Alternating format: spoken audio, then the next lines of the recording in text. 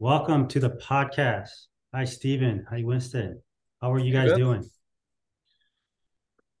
Fine. Yeah, it's a nice Monday. How are you, Vince? Doing well, doing well. So let's just kind of get right into it. We are starting this podcast and a little bit who we are. We all work for Marketing Evolution. And what we want to do here is talk about marketing and how it's relevant to companies and businesses and how it's relevant to you and your business and your sizes. We're going to talk about topics that demystify marketing claims and give value to you guys, the listeners. And that's our aim and our goal here. So we're going to have various topics that come about, and we could definitely use feedback from you listeners. Like leave comments if there's something you guys want us to address and talk to, and we will. We'll get to that. So with that, we're going to get right to the first question that we're going to address today. And Stephen, I want to start with you. This question is, what is marketing attribution? How would a person go about believing that their marketing is working? And, maybe more importantly, how do they think about explaining it to others? Because it is a big topic, and I think that's a big task asking that, but I think it's a good place to start. What do you think marketing, what is your experience, your path with marketing attribution, and how does someone go about thinking about it?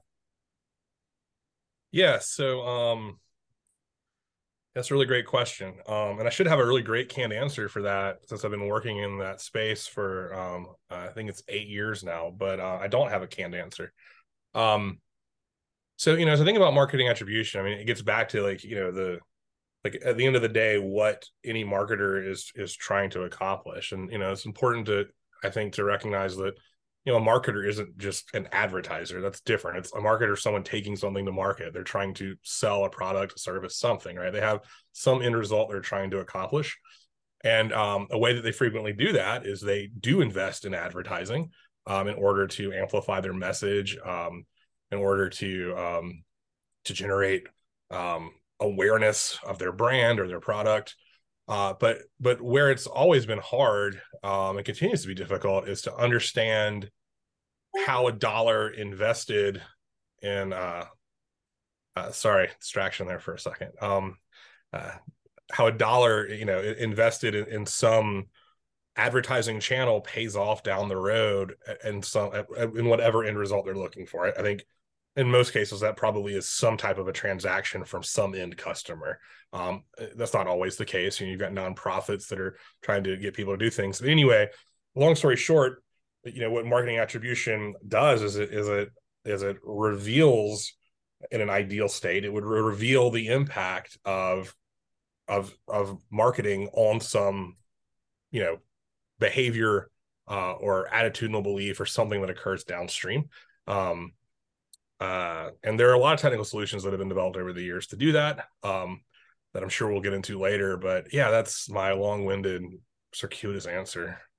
You might kind of go into that bit though, like, what have you observed in attempts to address what is attribution? What does it look like? Just kind of a brief Sure. history of what you have seen, observed in your career. Well, I think like historically, up until really, gosh, probably less than 5 years ago, maybe even 3 years ago, attribution was something that was always done in I'm going to call it like a human driven pseudo black box where there would be, either a marketer would have a team of analysts or I hate using the phrase data scientist because it's just a very vague term that means a lot of different things, but that's a lot of times what people may be called, or data scientists, or they would hire a firm that has that would essentially take in all the data they get their hands on, and try to build some kind of a model using their understanding of statistics in order to try to recover some explanation of reality. And then with that model, they would usually build a PowerPoint presentation that highlights some takeaways from said model, and they would show that to people making marketing decisions and say, our model says you should do this, not that.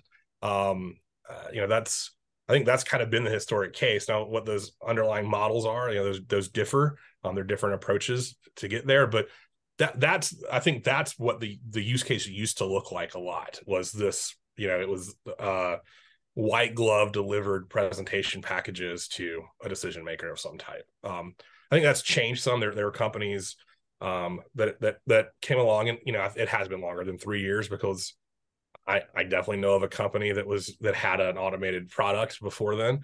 And there are other companies that have come along now, and now it's becoming much more popular for there to be some type of pseudo autonomous measurement system that has a dashboard that a customer can go in, and there are widgets they can play with. They can move sliders around. They can figure things out. And there's a lot of different offerings out there now that are providing various different flavors of, I'm going to call it media measurement, because I don't think they're all really attribution, but measuring the impact of media downstream.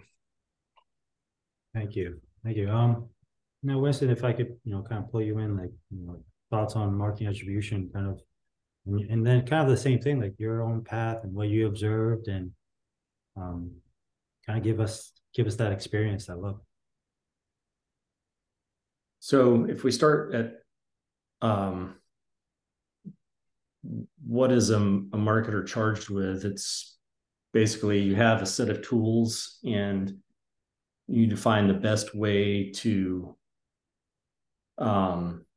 use those tools, meaning in economic terms, what's the best next dollar to invest in, and then also finding new tools, so new avenues for investment. And so it's kind of strange that if given that is the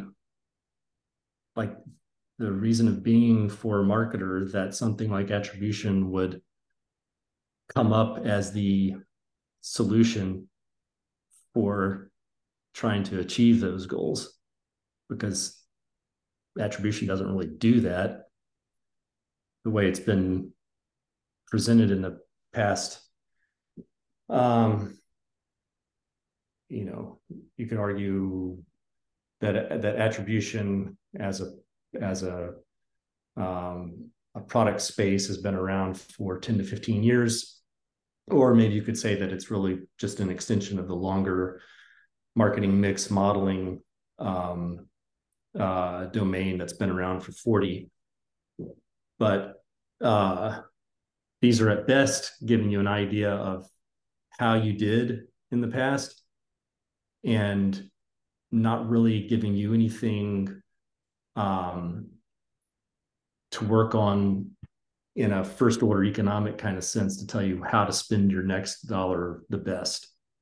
And the reason they're not doing that is because it really takes some sort of decision support application that utilizes the calculus of microeconomics to tell you how to spend the dollars the best. And just using historical reporting out of marketing mix or attribution with maybe some statistics about how efficient on average a media is, or average effectiveness. These things are just statistics. They don't really tell you anything about what the next best choice is for your dollar investment. People confuse this idea. They think that that's telling them what they're supposed to spend in next, but it's really not. The most efficient media is not necessarily the best investment on the margin. So, hey, Winston, so I think that was an outstanding explanation of the limitations of something like attribution. And like, would you liken it to, I mean, I'm going to assume that most people have at some point invested in a single stock in the stock market. They bought a share of Apple at some point or something like that. Would it be the same as my wife and I are sitting around the kitchen table and we found an extra, someone got $1,000 bonus or whatever, and we're going to put that in the stock market, and we can just open up the newspaper and look at I don't know if they still have stock sections of the newspaper, but they used to, and I'd look at them when I was a kid, I understand what the hell they were. Or we go to, some other, I think every search engine has a stock ticker and allows historical reporting. So attribution would be akin to us looking at hey, this is how this stock did over the last several years, and we're going to compare a whole bunch of them, and using that to make a decision, which, people do. And it's like, and in a lot of cases, they're not wrong to do that, right? I mean, Apple's a good example of one that their historic performance is probably fairly predictive of their future performance. Maybe not, but it isn't really. The reality is that I'm at a point in time just looking backwards at something, and I'm not really necessarily putting my dollar in the next best place, because I don't have anything that's allowing me to really project that forward. Is that what you're saying? Right. So the thing that's pretty clear about securities investments is that there are risk profiles that vary by the different types of investment. And so when you sit down with your portfolio advisor, they talk to you about your personal risk profile. If you're young, maybe you have a greater appetite for risk. As you get older, you tend to think that you become more risk averse. And so you develop your portfolio based on what your personal risk profile is, for your given point in life. And so you put together a basket of investments similar to the basket of media investments that a marketer makes. And you do so with some understanding of the risk and return of each of those investments. What your portfolio manager does is they figure out the total risk and return conditional on all of the investment vehicles. And that's what you're looking for in a decision support application, is something that can appreciate the whole basket of investments that you're in, and how the dynamics of each of those risk and returns will work together, so that you're not just making some, boneheaded move like picking the Reddit Wall Street bros advice on the next thing to invest in, and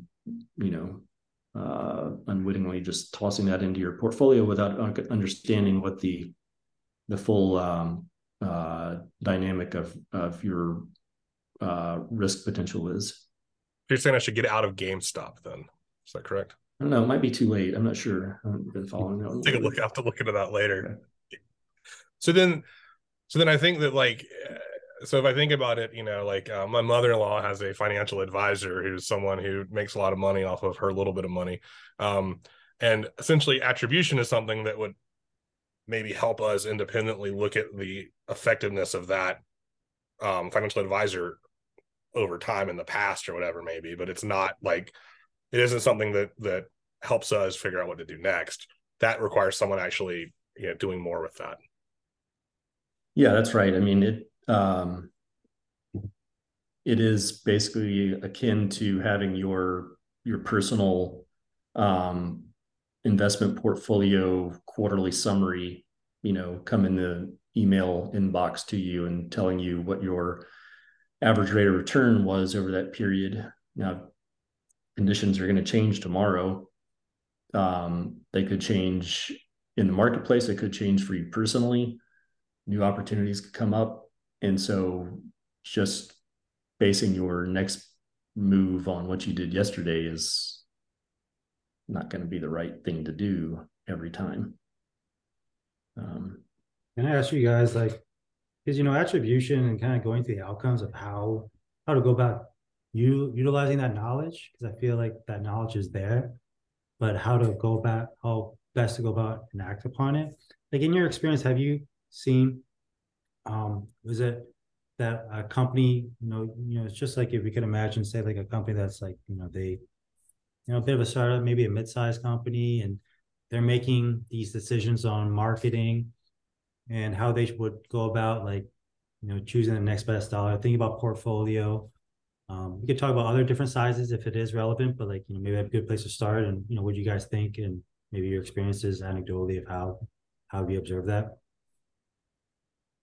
Well, I mean, the thing for any firm to think about is who their shareholders are and what they're doing to maximize value for those shareholders, because that's ultimately why we have jobs.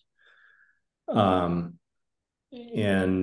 so if you're a medium-sized firm, You may not be publicly traded. You might be privately held by, could be by a larger corporation, or it could be held by principals,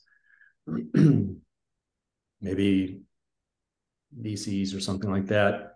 So then you have to think, what is the risk profile of the shareholders, and what are we doing to be able to maximize the return for them? Now, in a firm that's a medium size, and maybe they've been around for a little while in a product market space that is not quite mature yet, there's a lot of growth opportunity there. And so you can typically find yourself taking a little bit bigger bites to make a mark in the market, in the marketplace. Is this bigger bites? Can you expand? Like, what do you mean by that? Like, I guess if we could, kind of drill down to it a bit more. Yeah, so you can get more aggressive with testing into new investment positions. I mean, that's ultimately what you want to do, right?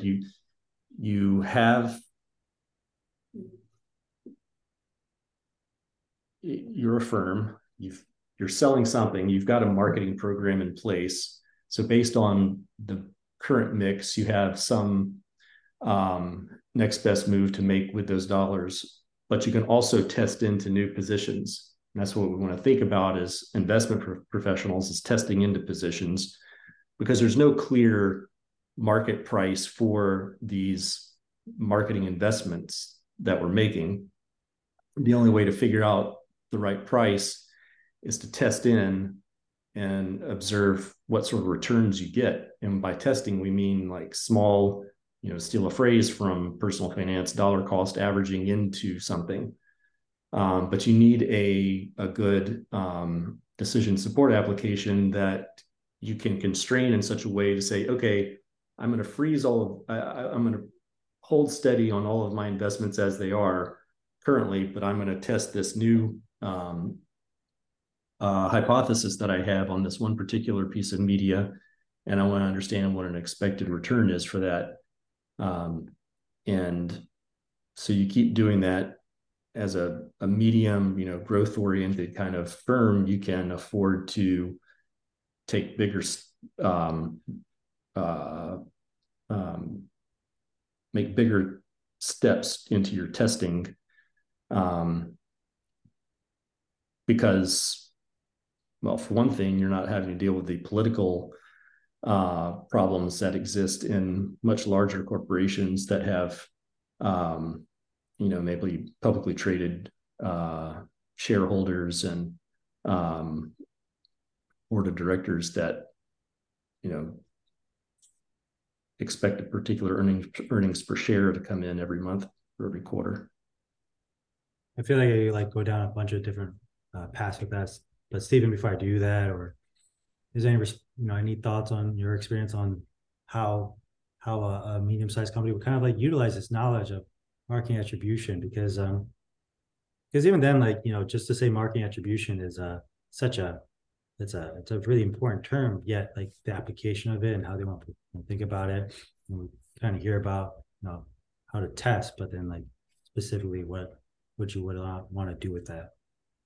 So for me, I mean, I kind of go to the internal politics of a company, and Winston alluded to some of that. With larger corporations, they're going to move slower. There's going to be more risk if you're a publicly traded company. There's certain things you just can't do without creating a whole major issue for yourself. And I think one thing, at a medium-sized company, I'm picturing a pretty small leadership team where there's some head of marketing, whether they're called a CMO or a VP or whatever, who is probably hands-on doing a lot of the actual decision making, and they probably find themselves frequently in conflict with whoever the head of finance is. I mean, that's something that that's a well-known dynamic that the marketing and finance are in conflict for dollars. Finance tends to be in conflict with everybody for dollars, because their job is to try to conserve cash as much as possible, usually, not always, but a lot of times it is.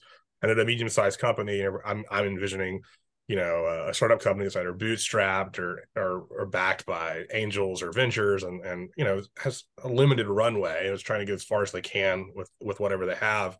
And I think that's another place where attribution kind of comes into play, is that not beyond the ability to test into these new investments, it does also offer the ability to quantify the ROI, the return on the other investments, to show that marketing is in fact working, and be able to demonstrate something that in a defensible way that is not always that demonstrable, I guess. So I mean, I know that's kind of a tangent going in a different direction, but that's something that I do think is important in a lot of places, and that's the place where that backwards look does become valuable. Is, in the boardroom, for example, when the leadership team's giving a presentation, the head of marketing is able to say, we invested X dollars in, and this is what we believe we got back out, and here's how we got that number. So that I think that's what's really interesting, what we got out, and just like talking about that. And I think there's a lot of solutions out there, and we've probably all experienced various solutions. And how would someone go about trusting, like believing in what's coming out, because I think people have maybe different perspectives. Marketing's been out for a while. How would they go about trusting it, or some experiences you have felt where like maybe it's something that looks right, is accurate, but is not taken, also maybe not accepted. And like how would you guys go about kind of building that trust, or kind of like sharing that knowledge so that others can accept it? The best way to trust something is to use it. Agreed. And then hopefully with something like this, you make money using it. But I think a lot of folks in the industry get caught up with developing trust in these sorts of solutions based on how it paints the picture of your sunk cost decisions, which is not the right way to do this. But it's probably the predominant way that it's done. Does the vendor... Can you say that again, like in another way, Winston? Because I feel like that's an important point. Yeah. So, or Stephen, it's basically, is the vendor making my baby look pretty? Right. I'm coming into this as I partner up with this attribution vendor. I've already made a bunch of decisions that are in place in the market. I thought that they were the best decisions I thought I could make at the time, else I would have made some other decisions. So too many people are going to get caught up with how good the vendor describes how my previous actions have helped the company. And that's a flaw in this industry. It's a flaw in human nature, but a lot of it's driven by people who don't really know any better, because they never got trained in the right way to think about how to evaluate these types of products, or to even think about how to make the right next decision, or what it takes, what sort of metrics you need as a decision maker to evaluate whether you're improving. And that's really what it comes down to is, okay, the CMO can walk into the boardroom and say, I got, 10% return on my investment last quarter. And by all accounting, that might be a good return, right? I mean, it's probably exceeds most companies' internal rate of return, and it probably exceeds what an investment manager is going to make for you in the stock market for a quarter. but what does that represent in terms of the opportunity that you had to take money out of the marketplace that would otherwise go to your competitors or just to nothing? And that's really the right way to think about how well you're doing, is how much opportunity you continue to take out of the marketplace month over month, year, quarter over quarter. But unfortunately, everybody thinks about this in terms of, well, does the contribution of to sales that this vendor says my media has, is that congruent with what my expectations are, what my manager's expectations are, what expectations we have communicated previously to executive stakeholders? That's the trap that people fall into almost all the time. So with that, just switching up a little bit. Steve, oh, sorry, did you have something? Did you want to go? I was going to say something. Yeah. I mean, I think that, like, to Winston's point, I mean, I this is something that I think that everyone in our space has probably seen, I don't know, countless number of times. And, you know, it's like the idea, like, data-driven decision-making is this, you know, it's a very popular phrase that has been around for, I don't know, at least a decade, 15, 20 years out. And I feel like I've been hearing it forever. But unfortunately, I do think that people find themselves, and I think it's through no fault of their own, frequently in a situation where, you know, they feel that their job hinges on the ability of them to make decisions in a vacuum and those decisions be 100% correct. For whatever reason, they believe that to be the case. And so they no longer are looking for data to help improve their decision, because odds are these marketers actually made okay decisions to start with. They didn't make the worst decision possible. They didn't make the optimal. They also did not make the, what's the opposite of optimal? Like worst. We'll go with worst. There's a fancier word, I'm sure, but I'm going to go with worst. They did not make the worst decision possible either. They're in the middle somewhere, and that's where data can help drive making a better decision as you continue to iterate and get stronger and stronger. And that's, but they find themselves in this place where instead of looking for data-driven decision-making tools, they look for, like, you know, basically tools to confirm their preconceived notion, like bias confirmation tools, basically, is what they tend to want at the end of the day, because that's what they think they need, is to get a checkbox on you know, on the test that they took. And they didn't even, like, they didn't have a calculator to help them on the test. You know, they're doing long division, and I don't know, there's an analogy there that I'm not going to try to spin out, but there's something there. But I don't know, rambling at this point. But to make it real though, can when you guys like share like an actual story with no names, obviously, but like, you know, just an experience where like, you know, say that a person maybe was a general, I got a general example that this applies everywhere, and I've talked about this with other people, and there's nothing against, I'll just share it. So somewhere that I think we see friction, like, almost every time someone sees results, and I think this is true for any kind of multi-touch solution or marketing mix solution, is the paid search team. The paid search team, if they exist in a company, they tend to look at what's called last touch attribution, where that assigns all credit for some, be it a web visit or a sale, to whatever the last thing the person saw, clicked, did was. Which, you know, I don't know about you guys, but like, when I go to ESPN.com, I don't type in http:// I don't do that. I just type in ESPN into my search bar, which automatically searches for ESPN. I'm then served a paid ESPN search ad at the top, probably, which I may or may not click on, depending on whether I want to charge that company money for me to come visit them or not. And then I go to ESPN. But I didn't go to ESPN in any way because of that. However, that's a place where we frequently see friction, where you know, the preconceived notion of how strong that media is driving sales, it's hard to overcome, because that team, and they have these metrics that they're pulling. Historically, I don't think that this, actually, Google, I think, has deprecated that measurement now, but previously they were pulling that out and they're saying, look, we're driving 95% of web traffic, you know, or whatever it might be. I mean, that's a general example that I think is experienced everywhere, and leads to internal strife in most marketing teams.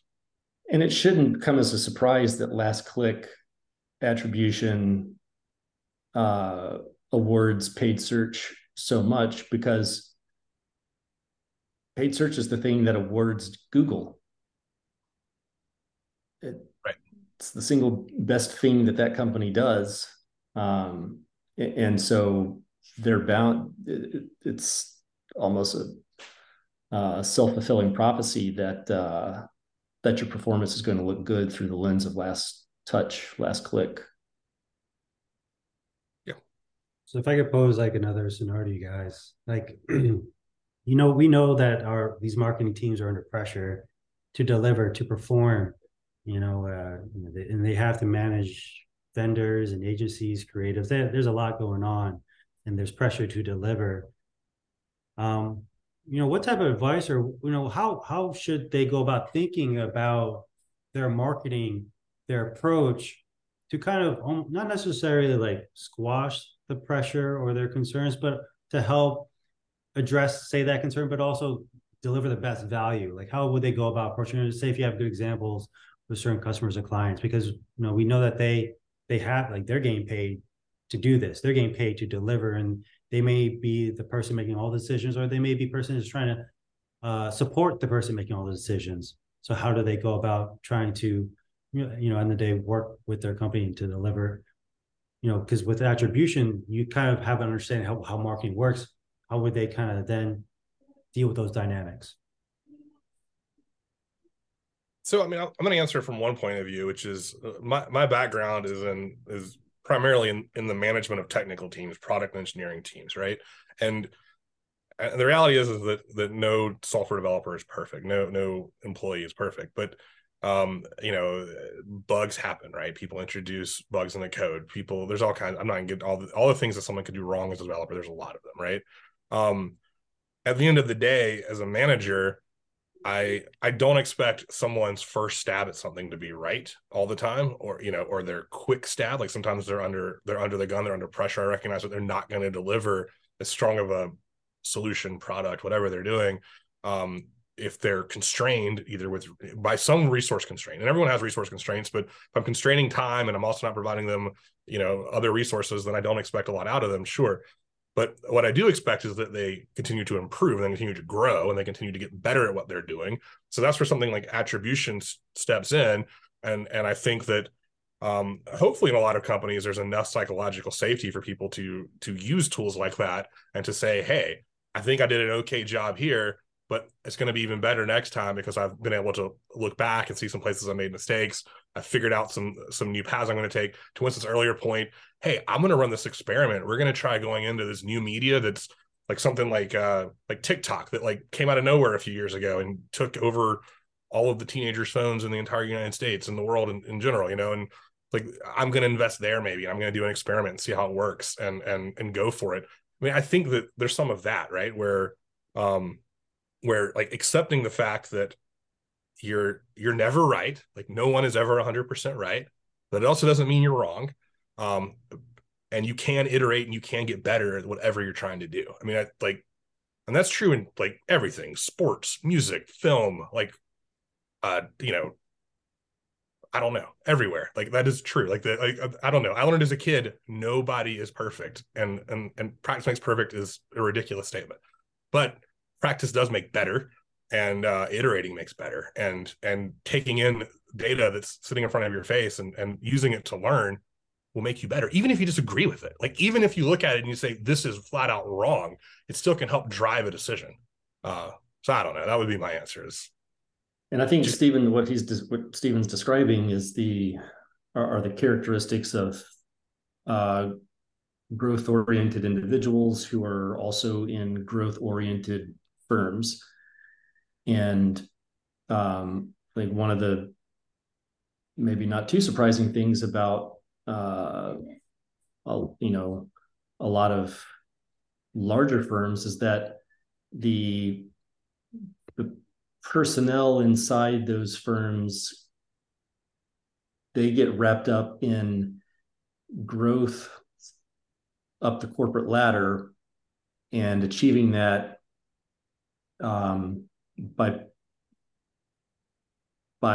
basically demonstrating a risk averse type of personal business policy. What I mean is, like, more specifically, is that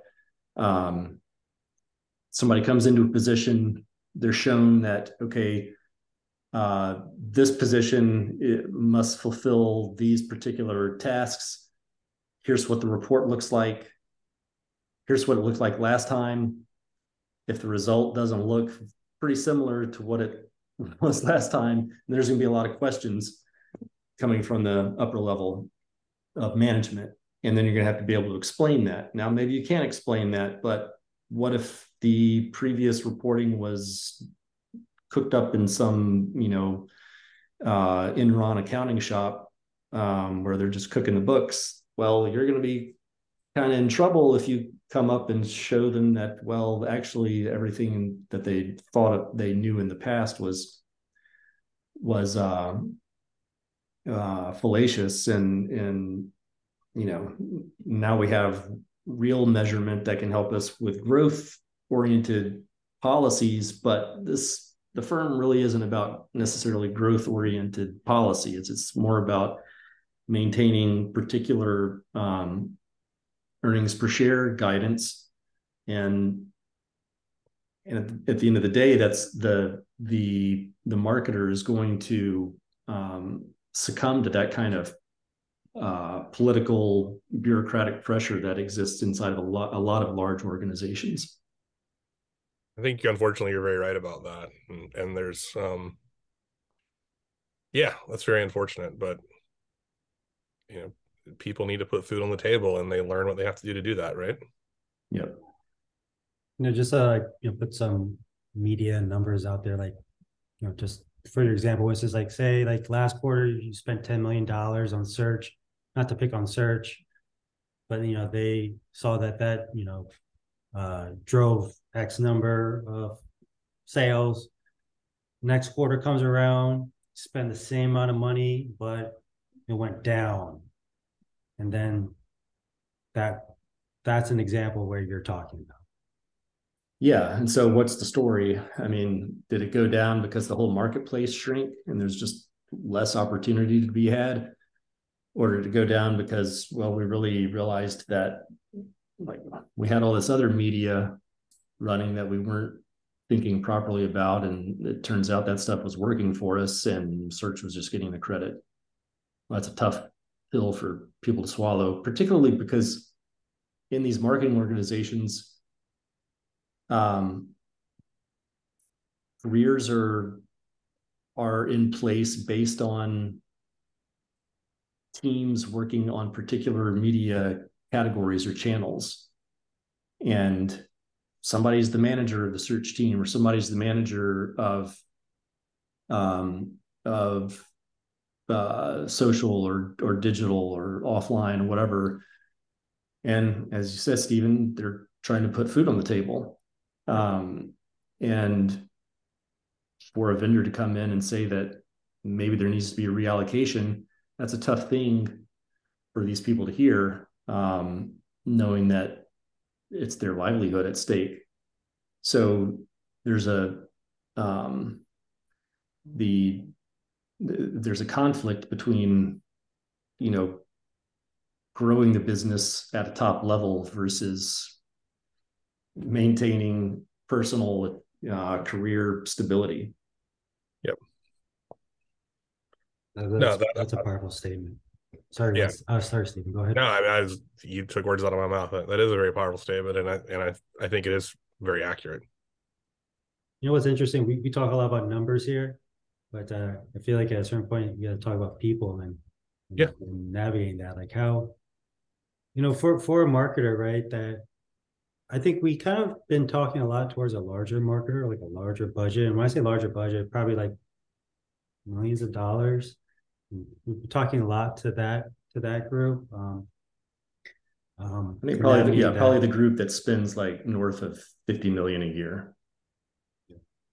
And if you could, kind of like, wave your special magical wand, and you don't have to worry about calling babies ugly, because I feel like that's what has to happen sometimes. But how would you think about like a larger organization handling marketing decisions in a better way? I think so much of it starts with the way that the marketing department is organized. Got to stop thinking about these media channels as siloed opportunities for investment. If you invest in one, it has an effect on how the others are going to perform. So decisions about these investments need to be made in a cohesive, centralized way, so that everybody's bought into everybody's success, and it's not pitting one channel's performance team versus another. The search team can help out the social team or the television team, just as much as they can help themselves. Steven, same type of question for you. No, I think Winston hit the nail on the head there. I think that it's and look, not all large firms are created equal. Like, not all of them behave the same way. I've seen some very large companies that have an environment where they are able to have those conversations, and they are able to recognize that the collective success is the goal here, right? It's not, did the search team overperform? That means that money gets clawed away from the social team's budget or whatever. Like that, that exists. There are plenty of companies that absolutely operate that way, and that's where I've seen success, both in them growing honestly better employees and them moving people up the ladder and home growing some real talent, and not having terrible attrition of great talent, and also marketing success. It's Winston's right. These things, there is a ton of interplay. If there wasn't, then no one would ever buy something like marketing mix modeling, which is all about how the mix works together to produce a result, right? We all know that these things play together and that they influence each other. So I think there's that, and then the other thing too that I see, and this is not specific to marketing or in big organizations, but having alignment towards common and shared goals. I think that, if you think about it, in a marketing organization, you've got like the paid search team, which, at the end of the day, there are probably two really important things that they actually do. One is some SEO stuff, right? They're making sure that when you search for Coca-Cola, for example, Pepsi doesn't pop up first, right? And the other thing is and in doing that, they're basically protecting their brand, right? They are doing that. And then, you can, depending on where you are in your life cycle as a company, paid search can also help you do the opposite to someone else, right? It can help you jump in and take away. Like, if someone is searching for Pepsi, Coca-Cola might come up first and they click Coca-Cola. I don't think people buy that online, but you get the idea. So I think that, it's doing that while something like, out of home may be really driving just brand awareness or something, because people aren't driving on the road and they see a sign and actually immediately take an action, right? You can't. You're in your car, you're driving. You can't, unless it's pull off this exit and use the cleanest bathrooms on I-75, there's not much you can do. So I guess at the end of the day, it's understanding the strengths and weaknesses of different channels, and understanding what each, what the goals could be for each of those channels, but more importantly, how they come together to one unified goal of what we're really trying to do as an organization. And I think that a lot of times that gets lost, where every team's being measured on different metrics, and they're being measured on different outcomes. And that doesn't, while they produce some different outcomes, they can be unified, I think. I don't know. I may have talked about that last statement. I'm not sure. Organizations and the people in those organizations need to be realistic about what marketing's potential and what its role is for the firm, given where the firm is in its life cycle and where the product space is in its maturity. If you are operating in a very mature market where people really understand the products well, and you are a well-known brand, there may not be a lot of opportunity in the short run for marketing to get big ROIs. But that doesn't mean that you don't continue to invest in it, because part of what you've been successful at is building up this goodwill in your brand that means a lot. And what it means is that there's a long run inertia that's going on that brings people to buy your products or services without a lot of incremental effect in the short run from media or marketing. But there's still a big effect of marketing on the long run. And so,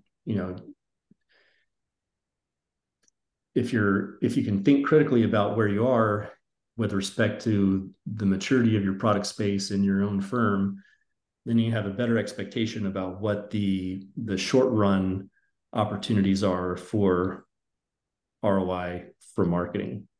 That's a different thing than the long run ROI, which is harder to measure, needs more data.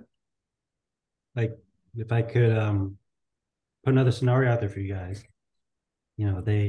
someone gets their attribution results back, or they get an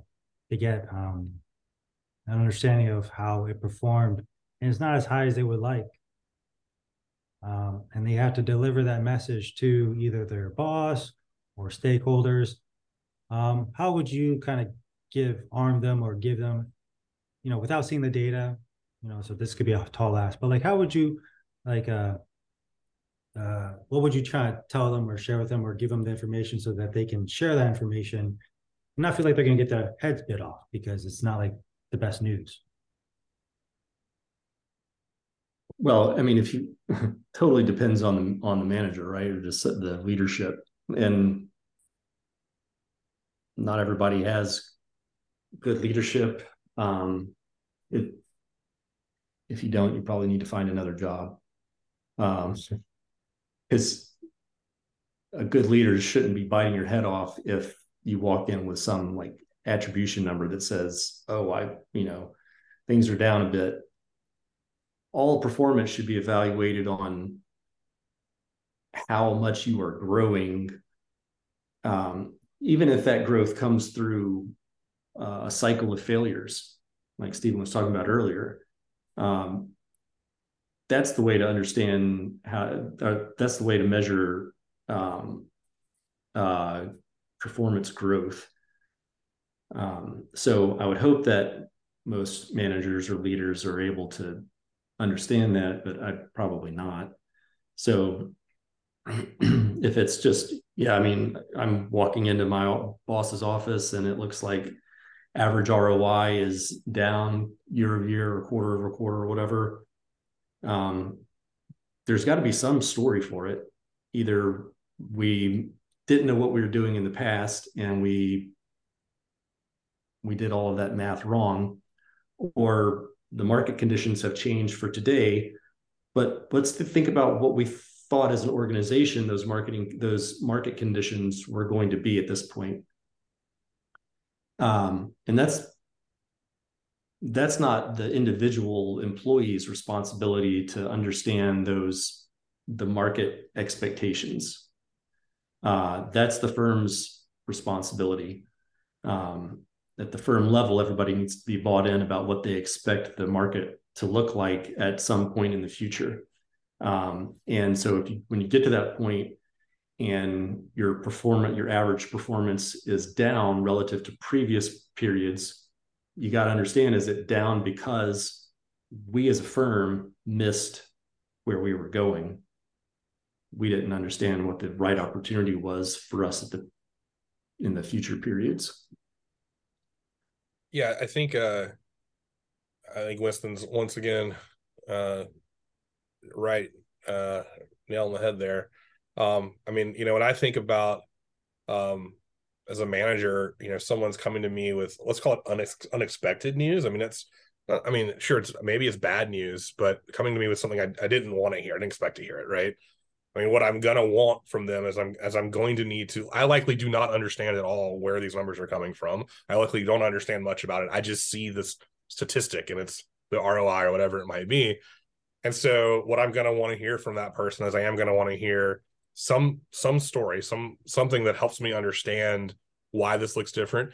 Maybe it could be as simple as we changed vendors, and so the measurement is slightly different because we're using a different methodology. Which, I mean, Winston kind of alluded to, maybe we were doing our math wrong, or we're just doing it differently. You know, there are different accounting schemes, right? There are different ways to do things, and also a plan to understand it further, a plan to take action off of learnings from this.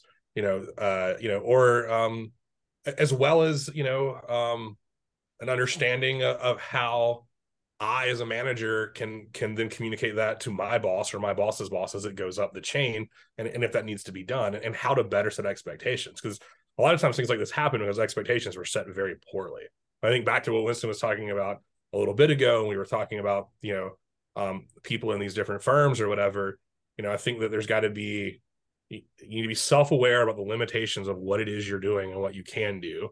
What opportunities really exist in the market, and then you need to set expectations as realistically as possible about what your outcomes can be.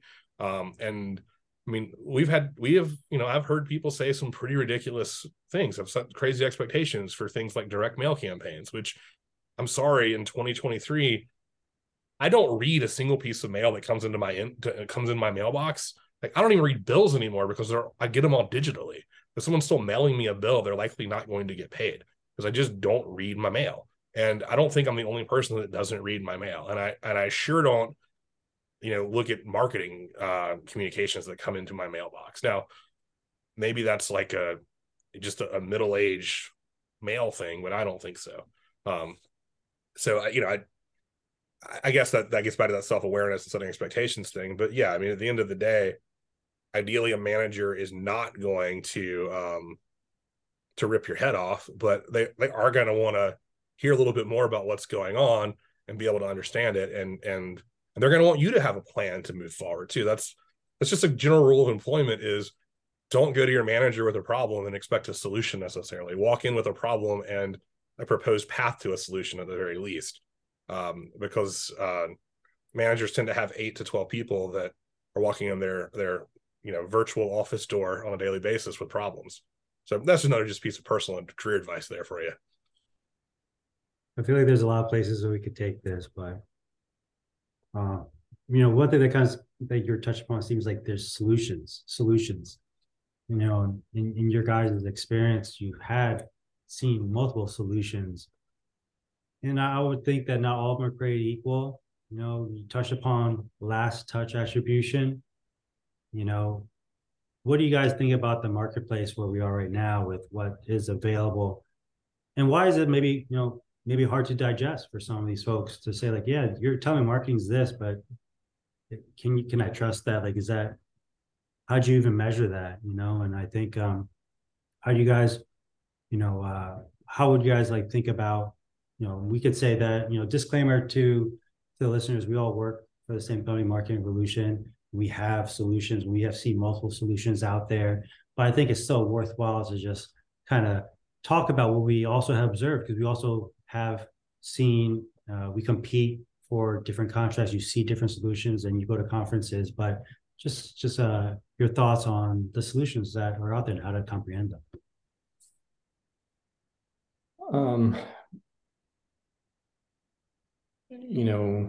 It goes back to the types of the profile of the people and the firms that are going to use these solutions. Marketing data is bad data.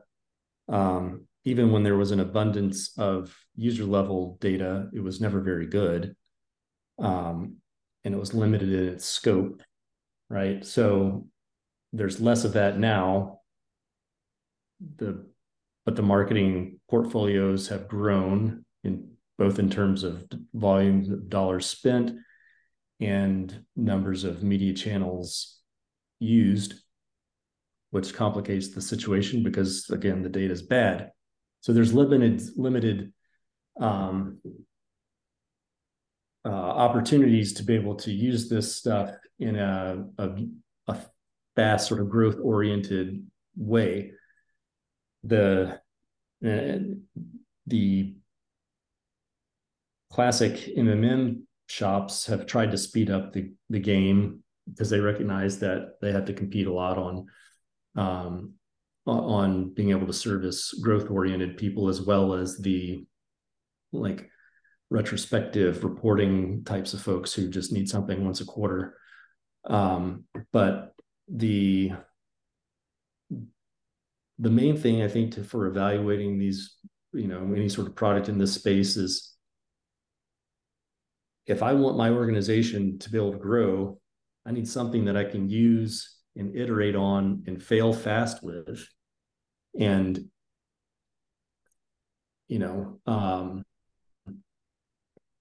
failing fast and being able to grow with something probably means that you need to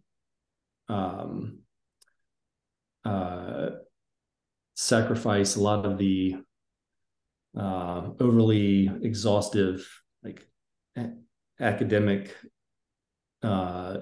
entertaining forms of solutions that are just oriented towards the historical retrospective reporting. Find something that helps you fail fast and grows. I think you're right. I think that, thinking about it from a practical point of view, with any of these solutions, the first job of whoever the stakeholders of the company that is bringing one or multiple solutions, to the team, is going to be data wrangling, pulling together the data that's needed. And getting back to Winston's point of failing fast, I think you're going to want something that you can get data ingested quickly, you can get some results out quickly, and it can grow with you. It can let you add channels and continue to grow as more data either becomes available or you do move into other channels. I mean, if you're a startup and you're just in digital and social, but 6 months from now, you're starting to invest in TV, you want something that will allow you to pull that in and continue to provide some, consistency in your measurement across that, and let you get quick reads on these things. I mean, Winston was speaking, I think in the first part of this conversation about this idea of testing investments. You need rapid feedback to do that too. And it may be a totally new data source that you've never touched before. Like I mentioned, TikTok is one that didn't even exist, I don't know, 3 years ago. I don't remember when it came out. And then all of a sudden everybody's putting money into it. So there's no way to have a measurement on it yet, but you want to be able to turn that around quickly and understand it. And I think at the end of the day, it is, the company needs to ask themselves what they really want out of this. And so there are plenty of companies that really all they want and all they need is that quarterly retrospective. And they're okay having a full-time employee that's entire job is wrangling together all of these data sources to hand off to someone who's going to build them this MMM shop, several months after each quarter's end to let them know how they did, half a year ago for whatever reason. That is a real use case, and there are people that need that.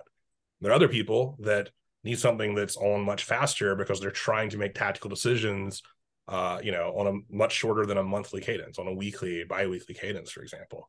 And if you are the type of profile that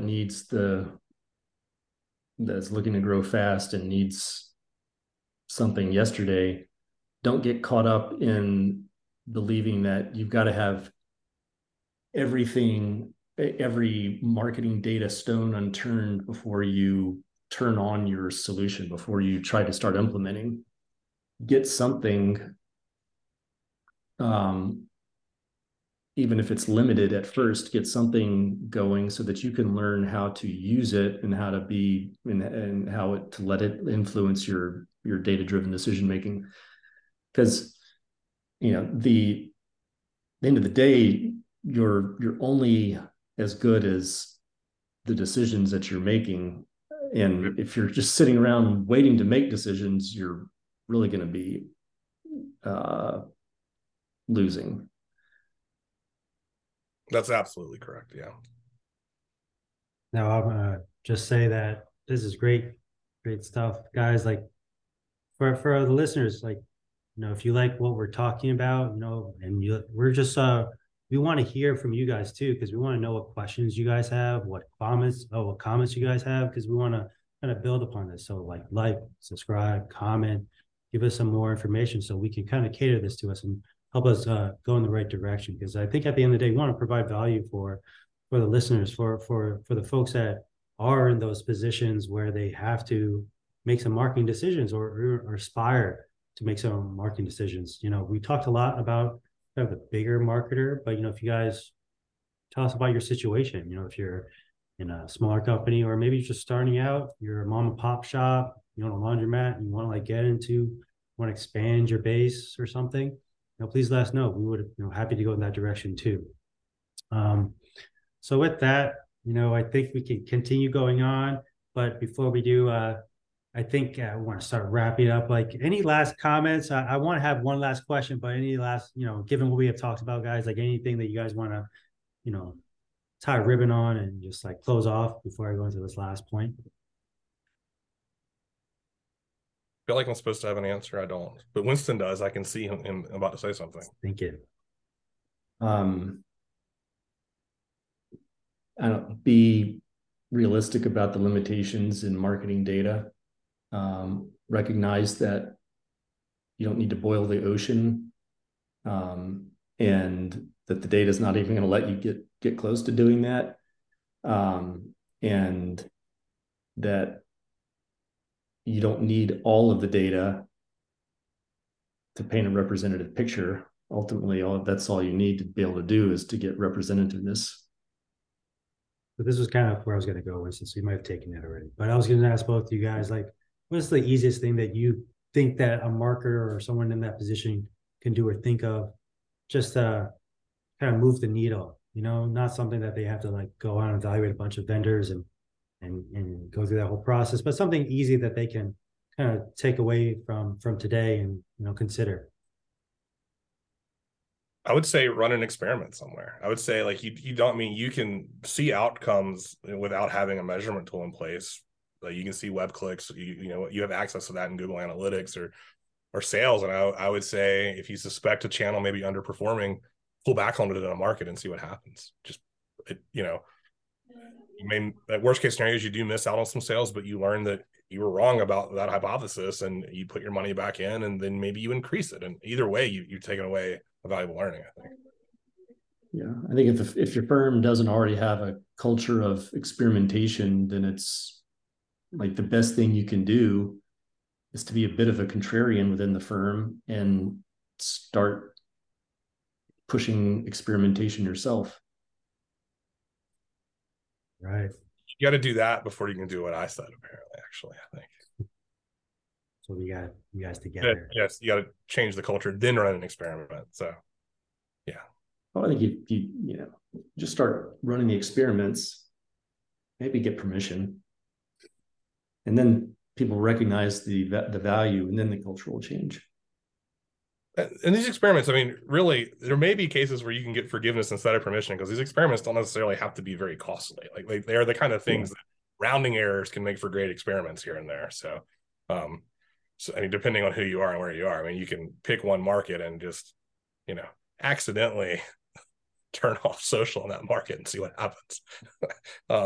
That might be more than a rounding error, depending on the market. But I like how Steven's pushing for mistakes.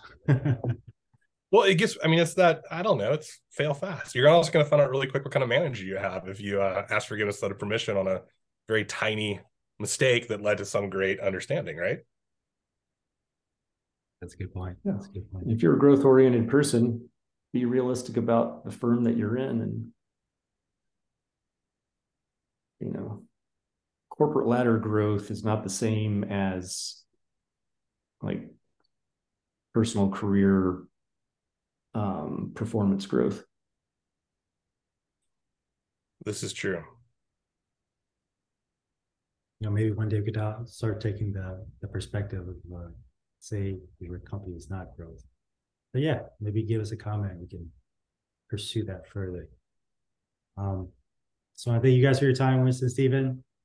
If you guys want more information, Thanks, Winston. It's fun.